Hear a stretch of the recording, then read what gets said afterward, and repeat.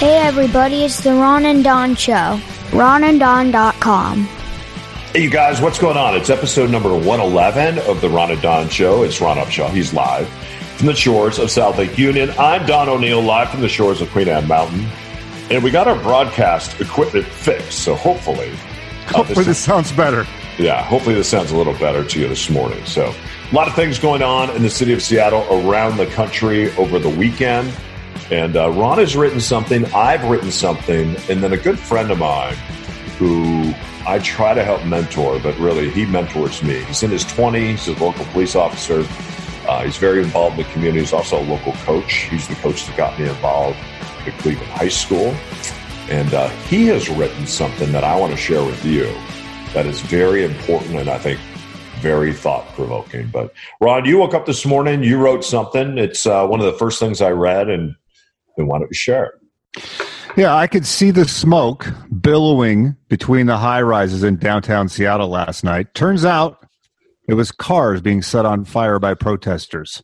Race, power, justice, privilege, pandemic. There's no way for me to untangle these concepts in a few words on a social media post, but I invite you to really look at the photos that I posted on my Facebook page from around America. Take a moment and think about these fellow citizens. They all have complex stories of hopes and dreams, struggles and disappointments. I'm in no position to offer a solution or a clever anecdote that will change hearts and minds. I just want to say that I'm doing my best to see you, and I will stop and I'll say your name. Why'd you write that? Well, I think when I see the narrative that is developing right now, and you see how this has become politicized in an election year, and everyone's been forced to choose their camp, where you start to see it as an us and them situation. You rally around your little tribe, and it's like those people are doing this and those people are doing that. I just wanted to stop. And when you look at these photographs and take a second to say the name George Floyd, it humanizes him a little bit. And that was a human being. That was a guy that had friends and family and hopes and dreams. He had his own struggles. What was his life like through this pandemic? Was his income taken away? Was he in desperate straits right now? I don't know. But I'm never going to know if I just see him as them. If I just see him as that guy on the video. If I just see him as the dude that died. But when I stop for a minute and I say his name was George, I've known people named George. If I just go, what was George like? What did George like to eat? What was George's favorite sports team? What was George's favorite song? What did George drive? What did he look like? What was his favorite ball cap or pair of jeans or sneakers? How did he like his coffee in the morning? George Floyd was a human being that was killed right in front of our eyes, and the people that are reacting to that and their fury has risen up because they watched that 7-minute video like you and I did. They're all people too. They have different motivations. So I'm just trying to say their names, see their faces, take a second to realize it is not me and them, but it is us. Like I am them. I am George Floyd. You're George Floyd in a way.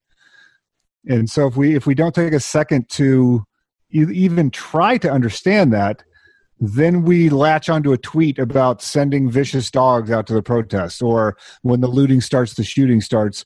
And if you start to hang your hat on those sentiments, I think it's going in the wrong direction. Yeah. People say this is like 1968, and so I look back at 1968. I'm going to talk about that in a moment because I wrote something about the 68 Olympics where we saw two men put on black gloves and raise their hand, and then they were ostracized by the American people for a very long time because of it. There's a third man on the podium that day. He was an Australian by the name of Peter Norman, and he was also ostracized too for what he did standing on that podium with the two Americans. We'll talk about that in a moment. I think what's really interesting as the smoke rises this morning, as thousands of people showed up in Seattle to clean up.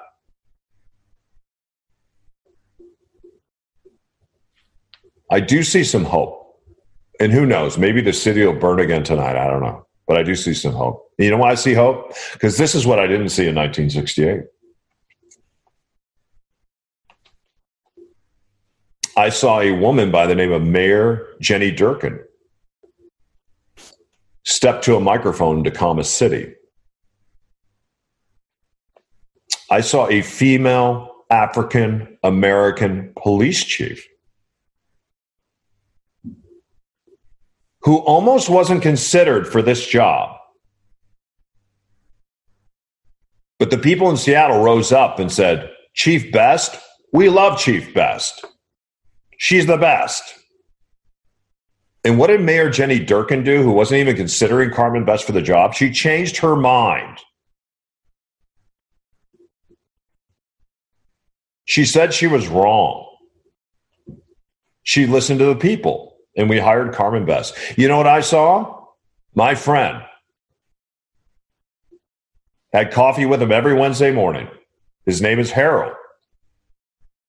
Harold Scoggins. The chief of the fire department here in Seattle. One of the best men you will ever meet. A person of color. I saw in Chicago a woman, a mayor, step to a microphone. I saw in New Mexico a female governor step to a microphone. I saw in Atlanta, Georgia, an African-American female step to a microphone. You know what? Women in this country, they know what it's like to be discriminated against by white guys like me, because they've been discriminated against for a long time. What would it be like, though, to be an African-American female and 30 years ago to become a police officer in the city of Seattle and then wonder one day if maybe, just maybe, you might be the police chief? That is completely different than 1968, you guys. We didn't see any of those faces.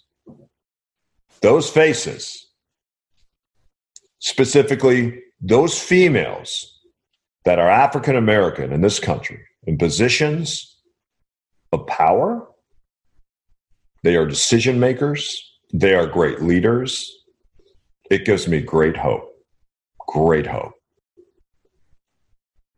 I love seeing that in this city yesterday, even though there are many things I saw that I did not agree with. We come back, 1968. A lot of people say, yeah, what we're seeing in the streets is just like 1968. So I looked back at 1968, the Olympics in 1968, and how two African Americans who raised their fists with black gloves on, an Australian sprinter by the name of Peter Norman, the fastest man ever to represent Australia.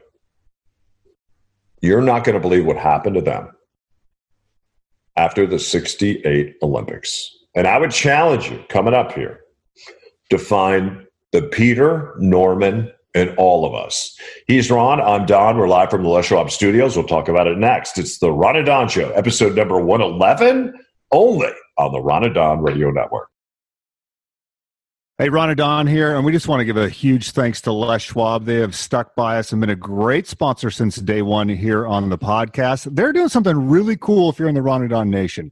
They realize you haven't been driving your car a lot. Some of you, the car's been parked for months. How's the battery? How are the tires? Is there fluid leaks under the car? You can get a free Ron and Don free safety check right now, and you can even book it online. So go to leschwab.com/Ron and Don. You're going to get a map and find the closest Les Schwab location to you. Book that appointment online, and then you take that car in. Maybe you're going to go back to work. Maybe you're taking a road trip. Maybe you're doing a staycation. You can get this all checked out for free. They're going to make sure that your car and your brakes and your tires and your battery and the fluid levels are all great. Doesn't cost you a thing. It's just part of Les Schwab doing the right thing like they've been doing since 1952. So go to leschwab.com/Ron and Don. You can find a location near you and get that free safety check courtesy of Les Schwab. You're listening to your old friends Ron and Don on the Ron and Don Radio Network, man. All right, you guys, welcome back to the Ron and Don Show, and brought to you by our good friends at Les Schwab. We are live from the Les Schwab studios. We've been talking about what's happening here in Seattle, and we're recording this on a Sunday. So on Saturday, we had some riots, of course. And you know what I'm seeing on Sunday, Ron, is I'm seeing thousands of people take to the streets here in Seattle. They've come from all over.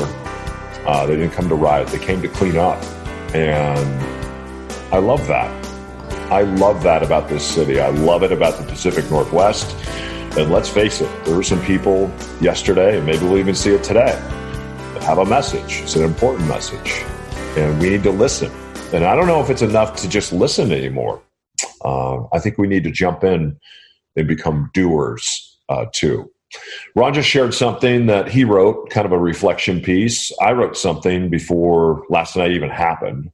And then my good friend, Trooper Washington, works here in the great state of Washington as a police officer. He's in his 20s, and he calls me a mentor, but he's really a mentor to me.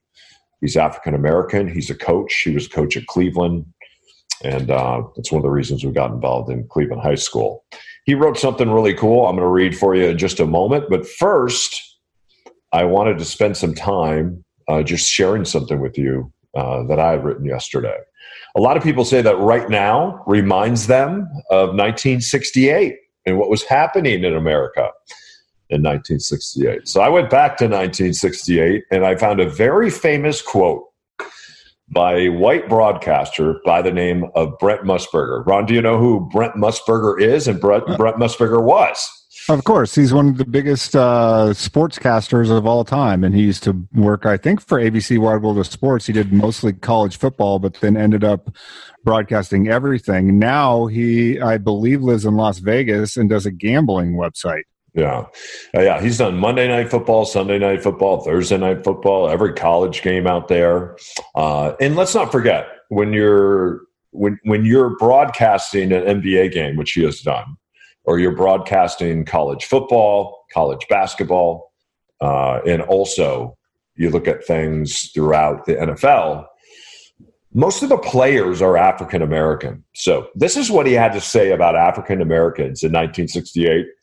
And he has never apologized for this. So I wrote something called "They Are the Black-Skinned Stormtroopers," and I put it up on my Facebook page. So it goes like this. You've probably heard of the story of two African-American athletes by the name of Tommy Smith and John Carlos. It's October 16th. It's 1968. And this is when you've seen that picture. They each raised a black gloved fist during the Star-Spangled Banner while on the podium to receive their gold and bronze medals for track and field in 1968. Yeah, those are the Olympic Games. Remember that in Mexico City? The one athlete who gets overlooked is the third gentleman on the podium that fall day. It was white Australian silver medalist. His name was Peter Norman. Along with Smith and Carlos, Norman, who was a white athlete, wore a human rights badge on his uniform. He wanted to show solidarity with his two Olympic brothers. In fact, he had asked the men to help pin it to his jacket before he took the podium that day. Now, after the event, Smith and Carlos, they'd be demonized. They'd be marginalized by the media for years. Famous NFL broadcaster Brent Musburger said these men were acting, quote, like black-skinned stormtroopers. He went on to say, one gets a little tired of the United States run down by athletes who enjoy themselves at the expense of this country. Time magazine said this: the Olympics were supposed to be about athletes that were faster, higher, and stronger. And instead, because of Carlos and Smith, the event had turned into something that was angrier, nastier, and uglier. Doesn't that sound familiar? Sounds a little bit like Colin Kaepernick, doesn't it? Yeah. Although all still in their prime, all three men not invited back to the 72 games.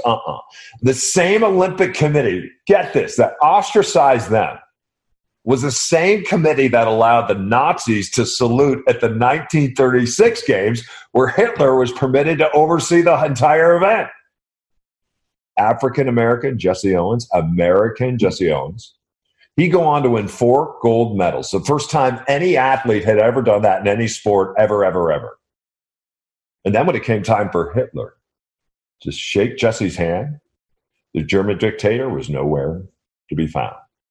We know that Carlos and Smith, they still coach today. They counsel. They train young athletes. They're both still active in the civil rights movement. But whatever happened to Australian athlete John Norman? As soon as he got home, he was hated, said his nephew, Matthew Norman. If invited to the 72 Munich Games, he would have won gold. This is what his nephew went on to say. He said, "My uncle suffered until the day he died." In fact, John Norman was the greatest Olympic sprinter in Australian history, still is. And yet he was shunned by his own country for the rest of his life. Even at the 2000 Games, which Australia hosted, he wasn't invited, he wasn't recognized, he wasn't embraced in any way by his own country.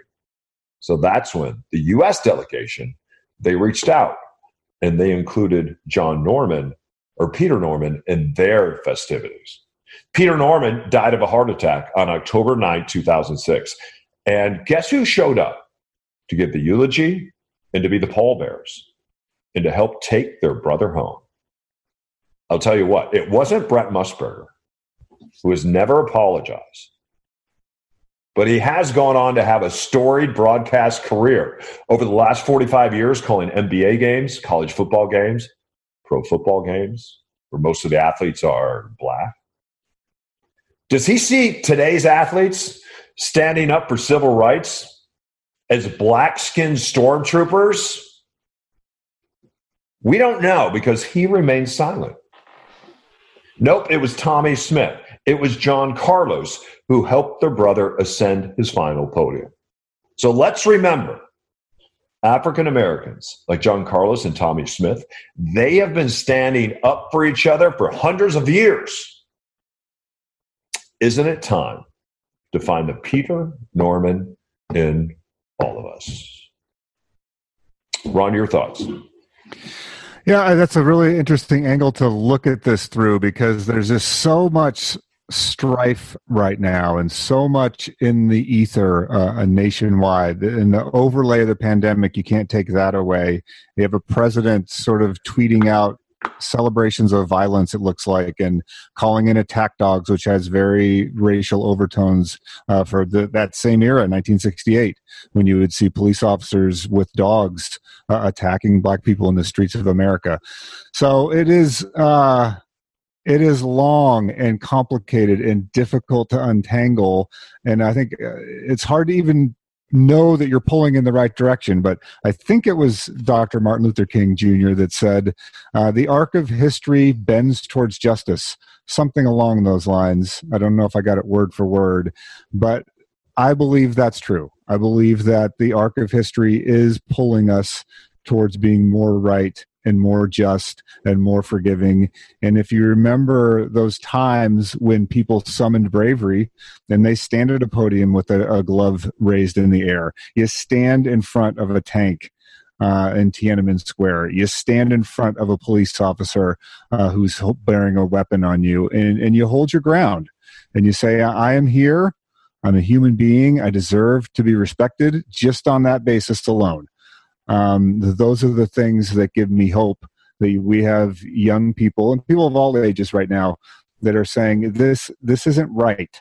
We're better than this, and I hope that we rise to rise to our better natures right now. Yeah, it's kind of interesting, and that's well said. It's interesting to me that I don't think the millennials are having it. Right? And yes, we see people in the streets that are taking advantage of a situation, and they're breaking into stores and they're looting and they're taking stuff.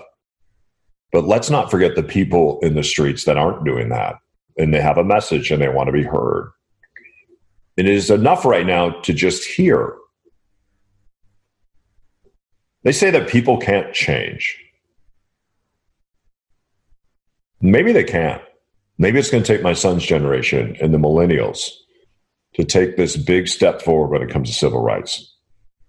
I think of older white men in this country, though, that did change. Albert Einstein, you go look at some of his diaries. Wow, is he a racist? He traveled to China, traveled to Japan. You open up those diaries and you're like, oh, wow.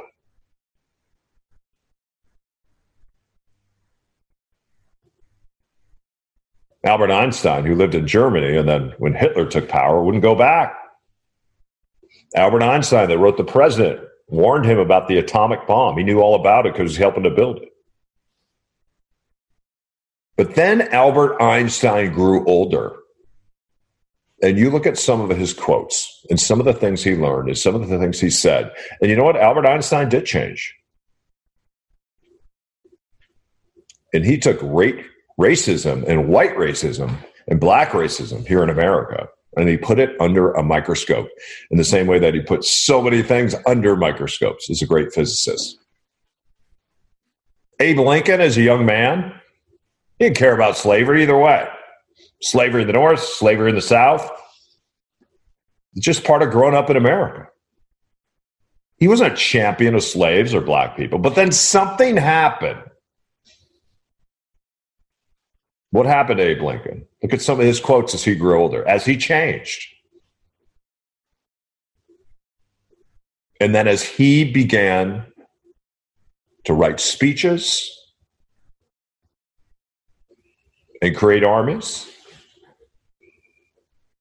that would go and not only fight on behalf of the North, and some would say of the South, to keep things united, but on behalf of people that didn't look like him.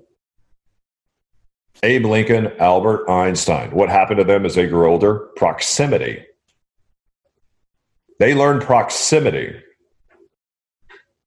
A number of years ago, I looked at the proximity in my life, surrounded by white men that looked like me, and I said, you know what?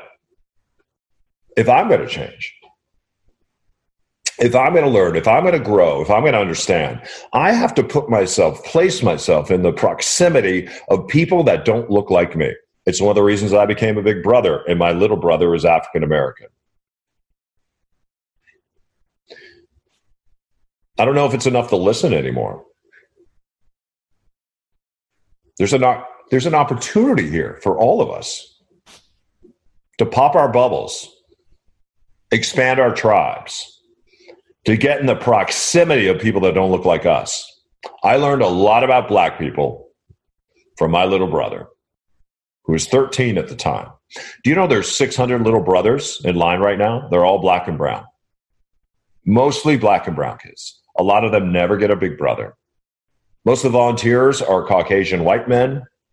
And when they walk in and they're like, hey, I can't practice being a dad to a white kid here, I'm out of here. It's very hard to recruit for big brothers right now. Proximity. If you're looking to understand, with the sound of my voice in King County, Pierce, Snohomish, go be a big brother. Be a mentor.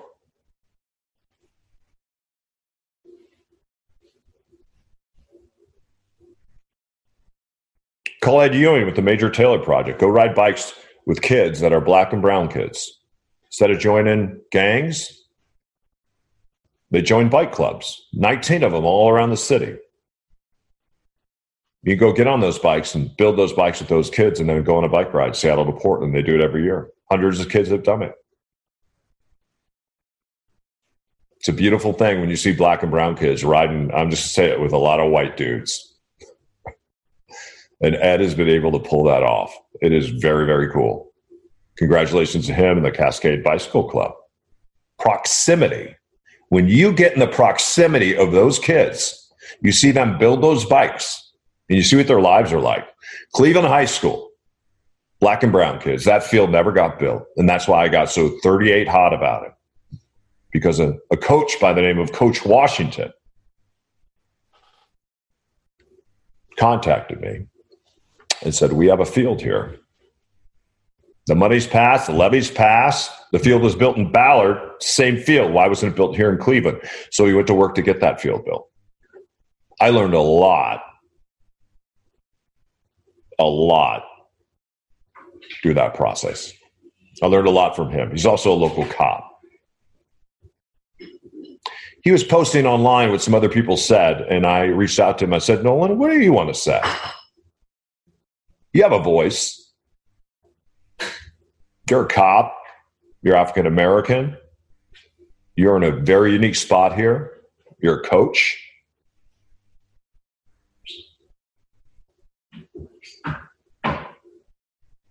So he wrote something yesterday. I'm going to share it with you when we come back. Again, proximity. He'll say that I'm his mentor, but really he's mine, and I learn a lot by being in the proximity of Nolan. I learned a lot by being in the proximity of LaShawn, my little brother. I learned a lot being in the proximity of people like Ed Ewing, a great activist, a cyclist, the head of the Major Taylor Project. I've learned a lot. My neighbor is Lincoln Beauregard. He went after the mayor because the mayor liked little boys, and Lincoln went after him. He's a great African-American lawyer here in Seattle. I learned a lot from these men by being in their proximity, by expanding our tribes and our clans, and including people that don't look exactly like we do. I think that's what Einstein did. I think that's what Lincoln did. And that's maybe what we all should try to do, because listening is not enough. Doing, proximity. Blacks have been standing up for black people for a long time. It's time for white people to stand up for black people. And I'm speaking directly at white middle-aged men, because I am one. We come back, I'll share what Nolan wanted to share with you. It's the Ron and Don Show, only on the Ron and Don Radio Network.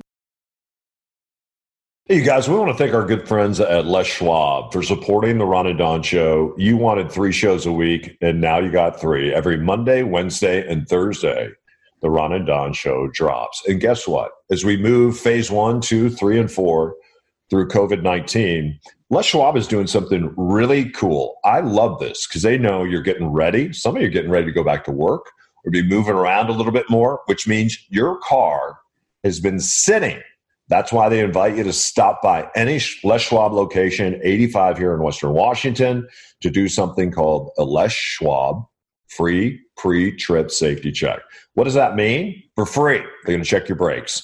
They are going to check your fluid levels. They are going to make sure your battery is ready to go this summer, because when you turn that key, you want to make sure that that car starts up. They're doing it at all the locations. So make sure as you get ready to go back to work or travel around a little bit as we change from phase to phase, stop by a Les Schwab Tire Center, doing the right thing. Since when? 1952. And at Les Schwab, they know that doing the right thing, it matters.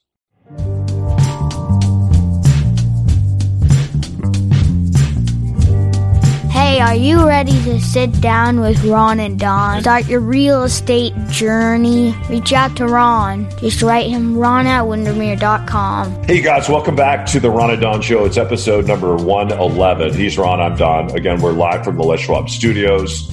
Ron shared something that he wrote. I shared something that I wrote about what's happening in America right now. And then my good friend Trooper Washington wrote something. This is one of the young men I meet with every couple months. We sit down, we have a cup of coffee. We look at bank accounts. We talk about owning real estate. He's about to be a dad. We love dogs. He just got married. And he's an African-American cop who's also a coach. And he's the one that invited me to get involved at Cleveland High School and help take something that was so wrong. A levy that was passed, the money's sitting in the bank. And then the superintendent, Larry Nyland, doesn't get that field built. Larry leaves, and what do you know? A female woman of color steps in as a new superintendent, and all of a sudden, out of nowhere, that field gets built. That's progress. Old white guy steps out. Woman of color steps in and gets it done with some help from Nolan Washington. This is what he wrote yesterday. He patrols the streets. chances are he was out there yesterday with riot gear on, protecting citizens and protesters on I-5. This is what he wrote. He said, I was challenged by one of my mentors to speak more about things and to write more. So I thought I'd share my 2 cents on what has been happening. And please realize, I ain't nobody. Anything I say is not meant to hurt or offend anyone. I'm just a kid trying to change the world and inspire the ones after me. So here it is. The murder of George Floyd has weighed on me heavy. As a person in law enforcement, I'm embarrassed. I'm sad. I'm disappointed that we have failed the people. There is no excuse. We need to and must do better so we can stop these things from happening. As a black man, my heart has been ragged. Once again, this has happened. Once again, I have to see another unarmed black person killed. I am really exhausted from thinking that this will change or can. I feel just as the protesters or rioters feel. I'm tired, I'm numb, I feel unheard. How much longer must this continue? What else has to be done for our voices to be heard? I have come to points where I want to scream out and let out the frustration. But what keeps me grounded is thinking back to my driving force for joining law enforcement, which was to change this exact event along with others, to change this from happening again. By deciding to join, I'm now putting myself in that position where if I'm an officer and I arrive on scene, I now have the power to intervene and to stop another innocent life from being taken away at the hands of a bad officer.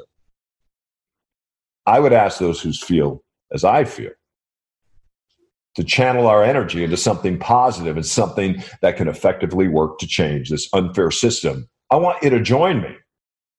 Heck, what else do we have to lose? Instead of seeing people that don't look like you police your community, you could go out and join them to educate them and also learn from them and work together. I'd even recommend bringing your friends along so you aren't alone. Speaking from experience, being alone in this journey has not been fun, but God has blessed me with others who feel the same as I do. And we're now on a path to help each other. Don't forget how you're feeling right now. All the pain, the anger, the disappointment, the hurt. Let it all sink in and bury it into your memory, but then use it as motivation to really do whatever needs to be done to change it. As Dr. King said, rioting is the voice of the unheard. It's easy to pass judgment on the ones rioting and looting. But then I would ask you to ask yourselves, why are they doing it? Take a look back in history on the treatment of black people who are tired of being unheard and therefore feel there's no other way to be heard.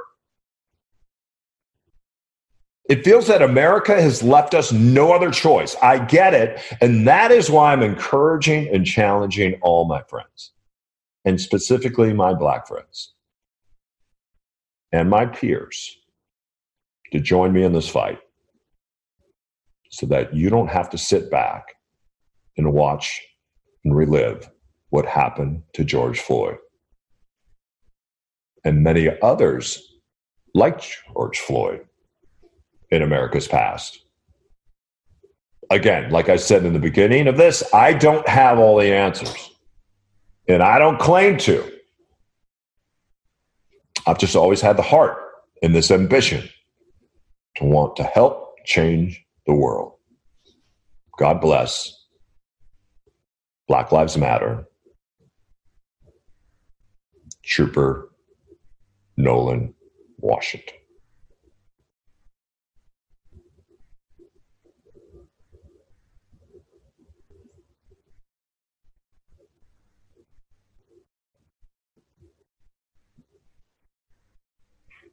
And that right there is the silence.